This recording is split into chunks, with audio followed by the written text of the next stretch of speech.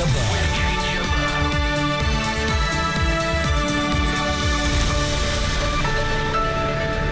Cyber warfare hots up. Britain says the Russians are trying to make the whole world unstable. British troops join in Japanese war games for the first time. Why the Defence Secretary is sending the Royal Marines back out into the snow. It is vital that they have the resource and they have the equipment to do their job. And the human faces behind RAF drone warfare.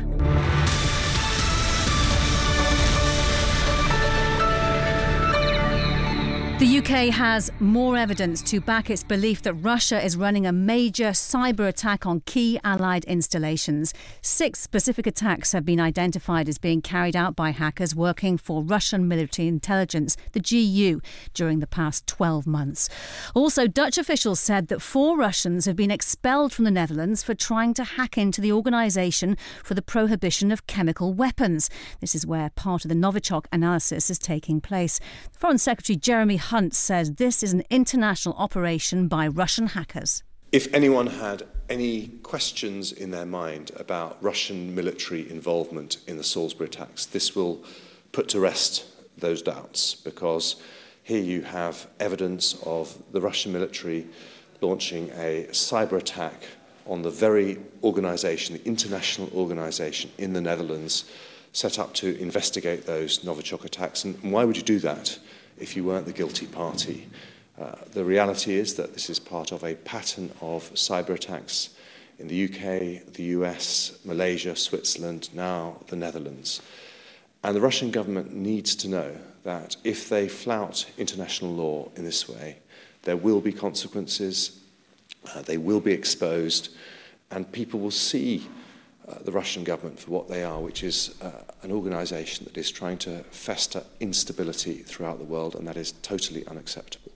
Well, I'm joined by Paul Rogers, Professor of Peace Studies at the University of Bradford, as well as BFBS Defence Analyst Christopher Lee. But first, let's talk to Sky's Defence correspondent, Alistair Bunkall, who is at the press conference in The Hague, where the details of the attempted attack on the OPCW were announced. Alistair, hello. Lots of detail. Can you talk us through it? Yeah, loads of detail. I'll try and sum it up quite briefly and succinctly.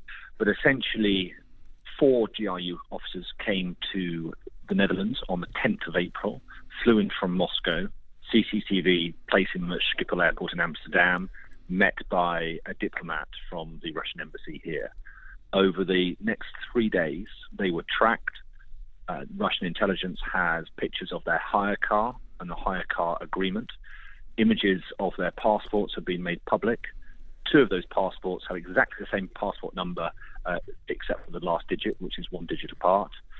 They were then busted outside the OPCW. They parked their car in the Marriott Hotel, which is next door to the OPCW, and Dutch security found in the boot of their car equipment used to hack into the Wi-Fi of the OPCW, and an antennae that was hidden under a coat that was pointing directly at the OPCW.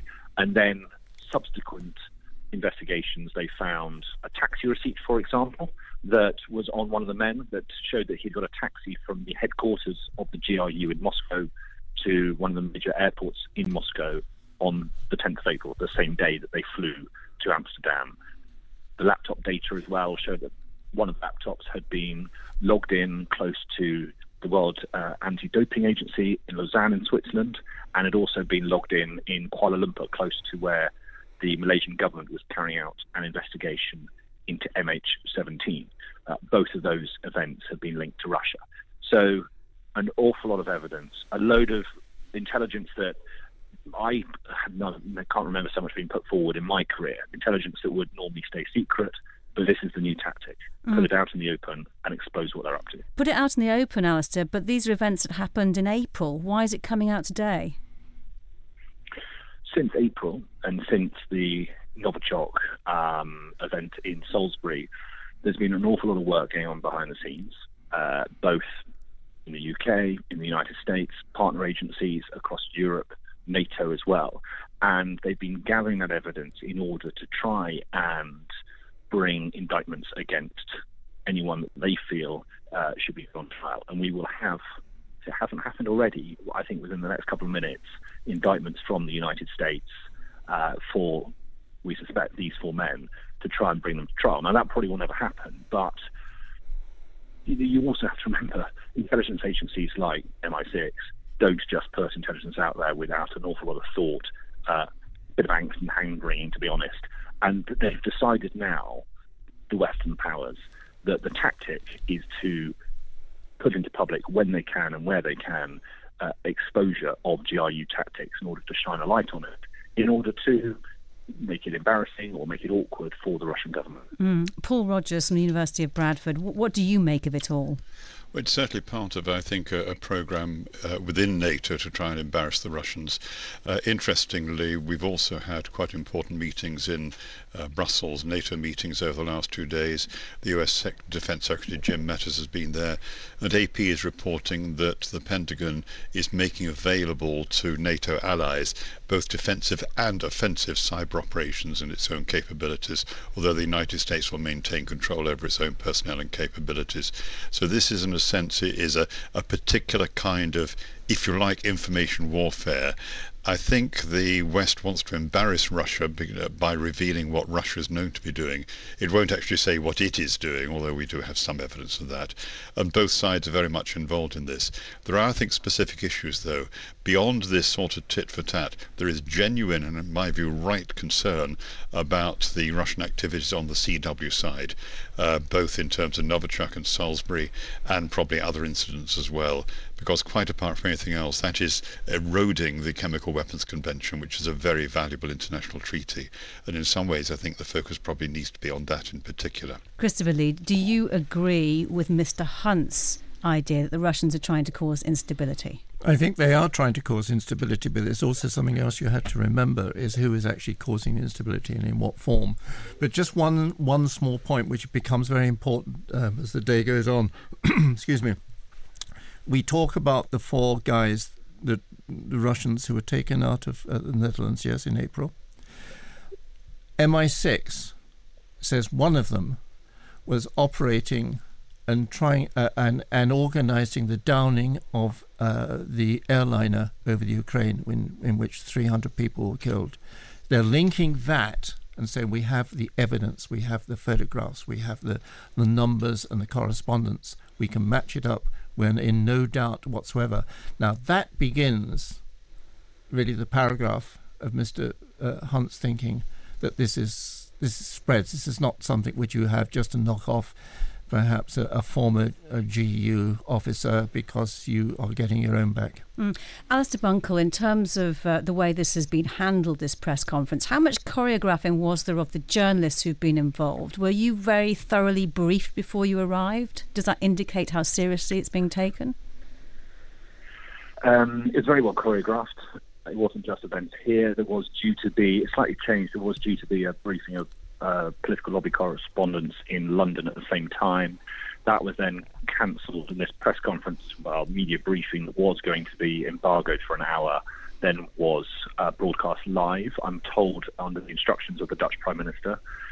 The Dutch Defence Minister, who came from that NATO meeting in Brussels here, briefed the NATO Secretary General last night. Obviously, the British knew about it, the Americans knew about it, but no other NATO countries were made aware of it beforehand. You've got, with America waking up, those indictments will be coming out today as well, so that's coordinated. And there is a briefing with some of my colleagues back in Westminster with the Deputy National Security Advisor going on as well. So very coordinated. In terms of what I knew about it, well, all I would say is that, I was in The Hague ready for the media briefing to start, and, we were aware that, this would be quite a big day in terms of revelations. It is, isn't it, one of the biggest operations we've seen like this by the British, including the Americans, I suppose, on the detail against Russian intelligence, and in particular against the GU, and what they are able to do without the direct say-so, perhaps, of Mr. Putin. And also there's another side of this. When we talk about cyber intelligence and cyber attacks and hacking, etc., the GRU believe that cyber hack is the first days of the transition to war. And what we are seeing partly here, and have seen over the past 2 years now, is the Russians, in the form of the GU and also signals intelligence, preparing for the first days of war. They're exercising. 4 of the targets that the GRU supposedly hit were targets in Russia itself, to see what the reaction would be and the counter-reaction might be. This is a much bigger thing than just 4 guys making an absolute fool of themselves because they didn't do it properly, sitting in a car outside of the chemical warfare centre in The Hague. Much bigger. Taking into account what Chris has just said, Professor Paul Rogers, where do you see we'll be in perhaps 5 years' time? I think this is going to be a feature of international bad relations, so to speak, and I think it's going to mount. There's another aspect to this which I think is significant. As Christopher just said, this operation in The Hague was frankly botched, and in a sense the operation against the Skripals was also botched in that they survived. The 2 people who did it were identified. One poor woman was killed, of course. The 2 men who did it were identified. Their false names were basically uncovered, and all the rest. So the GRU itself is actually suffering a fair bit of embarrassment, and the word is that other branches of the Russian intelligence and security agencies are almost laughing at them. Now that basically is an internal thing, and it doesn't detract from this wider issue of the rise of this whole area. It's one that the United States in particular is putting a huge amount of money into, both on the defensive and, as I said, on the offensive side as well. OK, we'll have to leave it there for the moment. Professor Paul Rogers, thank you for your time. Alistair Bunkall, thank you for your time too. Sitrep with Kate Gerbeau. Still to come, the Royal Marines are heading north, just like old times. And drone wars, just another RAF day job, or is it? BFBS Sitrep. British troops have made history this week, exercising on Japanese soil for the very first time. 50 UK soldiers from the Honourable Artillery Company are still taking part in Exercise Vigilant Isles, alongside 160 from Japan's ground self-defence forces. The aim of the 2-week exercise is to strengthen defence and security ties between the 2 nations. Our reporter, Sian Grezchek, was there and spoke to Commander Field Army Lieutenant General Patrick Sanders. It's a big deal for both countries. It's important to Japanese security. It's important to Britain's role as a global power and our future as we change our relationship with Europe. This matters. Well, Sian also spoke to the British ambassador to Japan, Paul Madden. How significant a moment is this for both the UK military and the Japanese military? Significant for 2 reasons. The first one is that it's a very concrete manifestation of the closer, enhanced security relationship that we have with Japan, following the Prime Minister's visit to Tokyo last year, when she and Japanese Prime Minister Abe set out a new vision for our relationship. And secondly, I think it's important because it's the first time anyone other than the Americans has been doing land-based exercises with the Japanese on Japanese soil. And over the last 2 or 3 years, we've progressively seen more security engagement. 2 years ago, we had some Typhoon fighters doing joint exercises here. In the course of this year, we will have had 3 ships visits, and now we've got the first land-based exercises. So I think it's all part of a pattern of much closer engagement with a friend and partner. How challenging has it been on both sides? Because, of course, even though it was more than 70 years ago, the shadow of World War II is still there, isn't it? No, I don't think so, actually. I'm not sure that it's very much in people's consciousness nowadays. When I was first posted in Japan about 30 years ago, obviously there were many more people alive who had lived through the war generation. I remember a number of former Far East prisoners of war coming through on reconciliation visits and so on. But I think now it's 70 years ago. I think Japan has been a country that we've had friendly relationships with for decades. It's a country that shares many of our values. So I'm not sure it's so much of an overhang now. Obviously, of course, everyone remembers the sacrifices that were made by soldiers and civilian populations at the time. But I wouldn't say it really overshadows the relationship. Do you think it will be difficult for anyone back in the UK with connections to World War II? Well, I think it may be a factor for individuals who've got particular family connections, but I think most people I know, and my parents are of that generation, I think they want to look forward, and whilst respecting past sacrifices by individuals, I think most of them like to think they're living in a world where the children and grandchildren of the people who paid those sacrifices are living together in harmony. How significant a moment will it be? You say it is history. It has never happened before. What does this mean for both countries?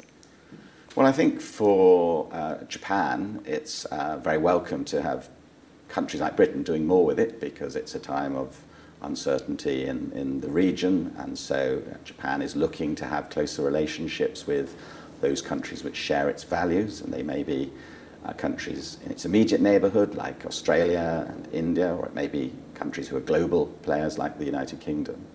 And from our side, I think it's a manifestation of the fact that post-Brexit, you're going to see a global Britain being able to engage a little bit more with the world beyond Europe. We've perhaps been focused more narrowly on Europe over recent decades, and now I think we're going to be looking even more extensively at this part of the world. And after all, this is the part of the world that's seeing most economic growth, so it's important that we're engaging with it. There's a whole melting pot of issues in this region. The threat from North Korea, a concern last year when missiles were fired into Japanese waters. So what's the mood like here in Japan? The most significant concern in recent time has obviously been North Korea, which has been doing nuclear testing, it's been doing missile testing. For some years it had been doing test flights of missiles over Japanese maritime airspace. Last year there were actually missiles going over Japanese land territory, which is obviously very concerning. So Japan attaches a lot of importance to measures to try to draw North Korea back into a process leading towards denuclearization. And so it sees, as do we, the importance of enforcing the UN sanctions. And indeed, that was one of the things that HMS Albion was doing when it was here. It was working with the Japanese on sanctions enforcement. The Japanese Prime Minister Shinzo Abe is pushing for a change to the Japanese constitution. Do you think it's about time that the military in Japan was recognised and that constitution was changed? So it's not for us to comment on the internal politics of the Japanese constitution any more than you'd expect the Japanese ambassador in London to talk about UK domestic laws. But Prime Minister Abe, who's just been re-elected last week as the leader of his party, which means he'll be Prime Minister for another 3 years or so, he has now 2/3 majorities in both the upper and lower houses, so he's in a position politically to be able to deliver on some of his ambitions, although it also would require a referendum of the Japanese public.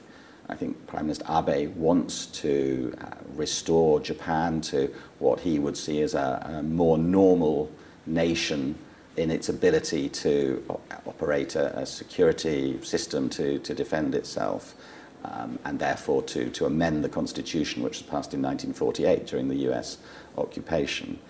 I think in terms of Japanese public opinion, the polls suggest that he's still got some way to go to get the public behind him on this. But if there's a major political debate, who knows how that debate will go. But that's for Prime Minister Abe, and it's not really something that Britain would take a view on. Moving forward, what will the future look like in terms of the defence relationship with the UK and Japan? Well, I think we're going to continue to get closer to Japan in terms of exchanging ideas, working together in all sorts of international spheres, international bodies like the UN and so on. I expect to see an overall general strengthening of the relationship. That was the British ambassador to Japan, Paul Madden. BFBS Sitrep. The Defence Secretary has reaffirmed the Conservative Party's election pledge not to make any job cuts in the armed forces. It's after he told the party's conference he'd protect the amphibious assault ships HMS Bulwark and HMS Albion after reports they could be retired to save money. He also announced an uplift in Royal Marine's Arctic training and a small continued presence in Germany after drawdown. But a defence review called the Modernising Defence Programme is still underway. Here he is speaking to James Hurst. What we're saying is that actually for the Royal Marines to be effective, they need to have amphibious assault ships. For the Royal Marines to do the job that we ask them to do, they need to have the training and support, and that's what we're giving them. The Royal Marines have played such a pivotal and important part of our armed forces. It is vital that they have the resource and they have the equipment to do their job. The rest of the armed forces are going to be looking and going, oh, are we going to get the cuts now instead? What we're looking at as part of a whole modernising defence programme is actually what are the threats, what are the capabilities that we need, and what are the resources we need to deliver that. And it's not about actually one part of the armed forces winning or one part of the armed forces losing. It's about trying to make sure all parts of the armed forces have what they need. But we know you have to save billions, so either there have to be cuts or the Chancellor has to come up with more money. Which is it? Well, as I touched upon, the reason for modernising the defence programme is instead of having a programme that is imposed on us by the Cabinet Office or some other such organisation, is as Defence look at what we need. And yes, we want to look at doing things differently. We want to use new technologies. We want to look at new ways of actually being able to get the right equipment and do defence procurement so much better. So yes, we are asking all those questions, but it is about having that discussion of the financial and capability needs that we need going in the future. There was a manifesto commitment to protect jobs. Does that stand? Yes. And when will the answers of the full MDP come? Well, what we're hoping to do is make sure we have the full MDP before Christmas, and that's what we're working towards. How much is there left to decide and announce? Because it was quite a comprehensive set of announcements yesterday. Believe me, there's plenty of work that's been done and plenty more to announce. That was the Defence Secretary Gavin Williamson talking to James Hurst. The British run attack drones mainly into the Middle East. There's a whole operation running from the Air Force Base Creech in Nevada, as well as RAF Waddington in Lincolnshire. It's part of the international role of the Royal Air Force today, but it carries with it more than military justification. What is the moral justification for using drones fired thousands of miles away, and what does it do to the men and women who have their fingers on the remote trigger? The man who probably knows more than this about most is Dr. Peter Lee, former RAF chaplain and now lecturer in ethics and warfare at the University of Portsmouth and the author of Reaper Force Inside Britain's Drone Wars. Good to speak to you today, Dr. Lee. The drone's effectively the first pilotless attack aircraft. Does this give us a moral dimension as well as a military one? I think it introduces a few dimensions, the first of which is linked to moral, and that is it's not actually pilotless. It's just that the pilot is sitting thousands of miles away controlling via satellite link-up. So it's very much human piloted, the weapons are human controlled, and there's a mission intelligence coordinator in every crew. And in terms of the moral dimension that this asks, it gives, I think, the Reaper the claim to be the most ethical or moral means of delivering air power yet devised. And how much did the RAF open up to you on this? Completely. I was almost astounded. Anyone who reads the book at the beginning, the first couple of chapters, is me literally driving out to Creech Air Force Base into the morning briefing and then out into the ground control station with a crew for operations over Iraq and Syria.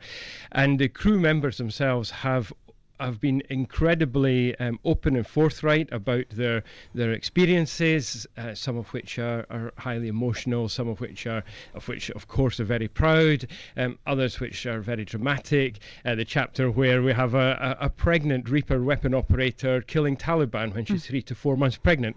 It asks all kinds of new questions, and people were very open about their experiences. Yeah, I'm just wondering if you could read a bit from the book, because it shows what we don't usually hear about a drone attack. It's the description of an attack against a vehicle. The pilot is a man called Jamie, and they've hit one vehicle and are just going in for a second attack using the guided bomb unit.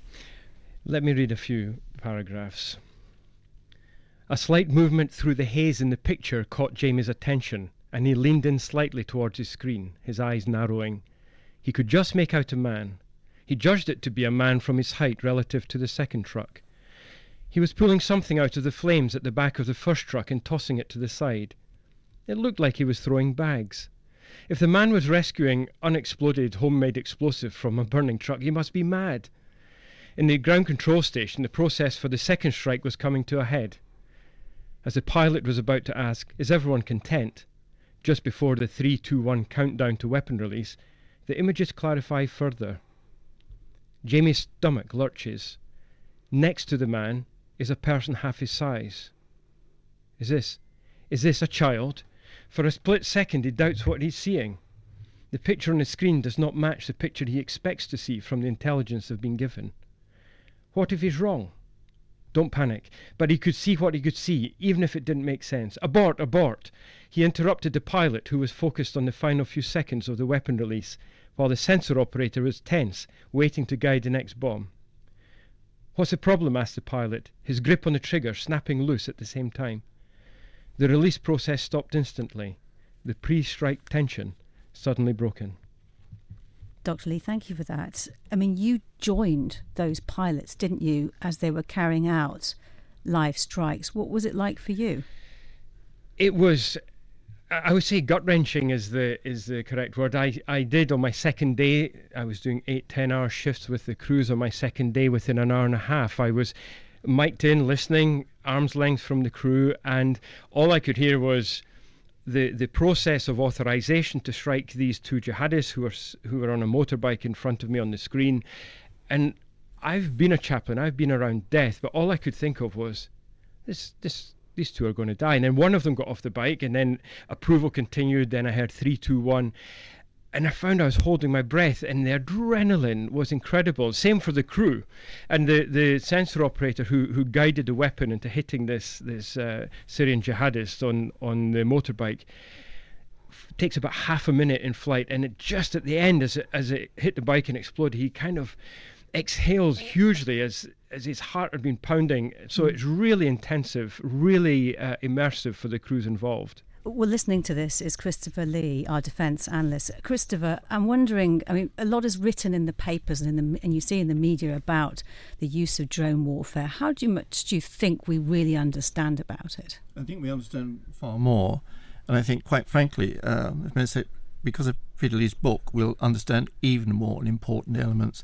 For example, that you get in warfare, any form of warfare, an element of what was called common humanity. This starts in the Spanish Civil War with George Orwell, for example. So it's that long ago. What we see from this book and what Peter Lee has brought out is the fact that you don't have that element of common humanity anymore. And warfare, at a time where increasingly technological, demands that you do have that understanding of common humanity. You have a moral issue which actually should be there all the time, but quite clearly isn't. Yeah, as you mentioned, because at the top of the programme today, we're talking about cyber attacks. Peter Lee, how do you think you keep that common humanity? Well, I think what we've just heard is the common understanding of much of technological warfare, but the Reaper operations that are exactly the opposite. They are now more immersed in warfare because what they see visually is about 100 yards away. They see the shocking results of a strike they've made. They watch children put bits of their father's dead body in a wheelbarrow for burial. They've watched that man playing football with his kids go out with his neighbours. The Reaper squadrons are more immersed in the lives of the people that they kill than conventional aircraft and warriors have been for generations and possibly centuries. So in terms of that common humanity, they see more of the humanity of the people they kill than artillery, than other conventional jets, than any other means of delivering firepower in the British or any other military. So the moral aspect is really important, but what the Reaper does, it's so precise that it enables them to make these very difficult decisions, protect civilians, and hit the targets they're meant to hit with much greater accuracy than before. Dr. Peter Lee, good to speak to you. And your book's out now, isn't it? It's out today, thank you. Yes, Reaper Force. OK, thank you very much for your time today. I'm afraid that's all we have time for this week. Don't forget you can get in touch on Twitter. We're at BFBS Sitrep. And while you're online, you can sign up for the podcast. Just search for Sitrep in all the usual podcast places. I'm Kate Gerbeau. Thank you for listening. Until next time, goodbye. Have a good week.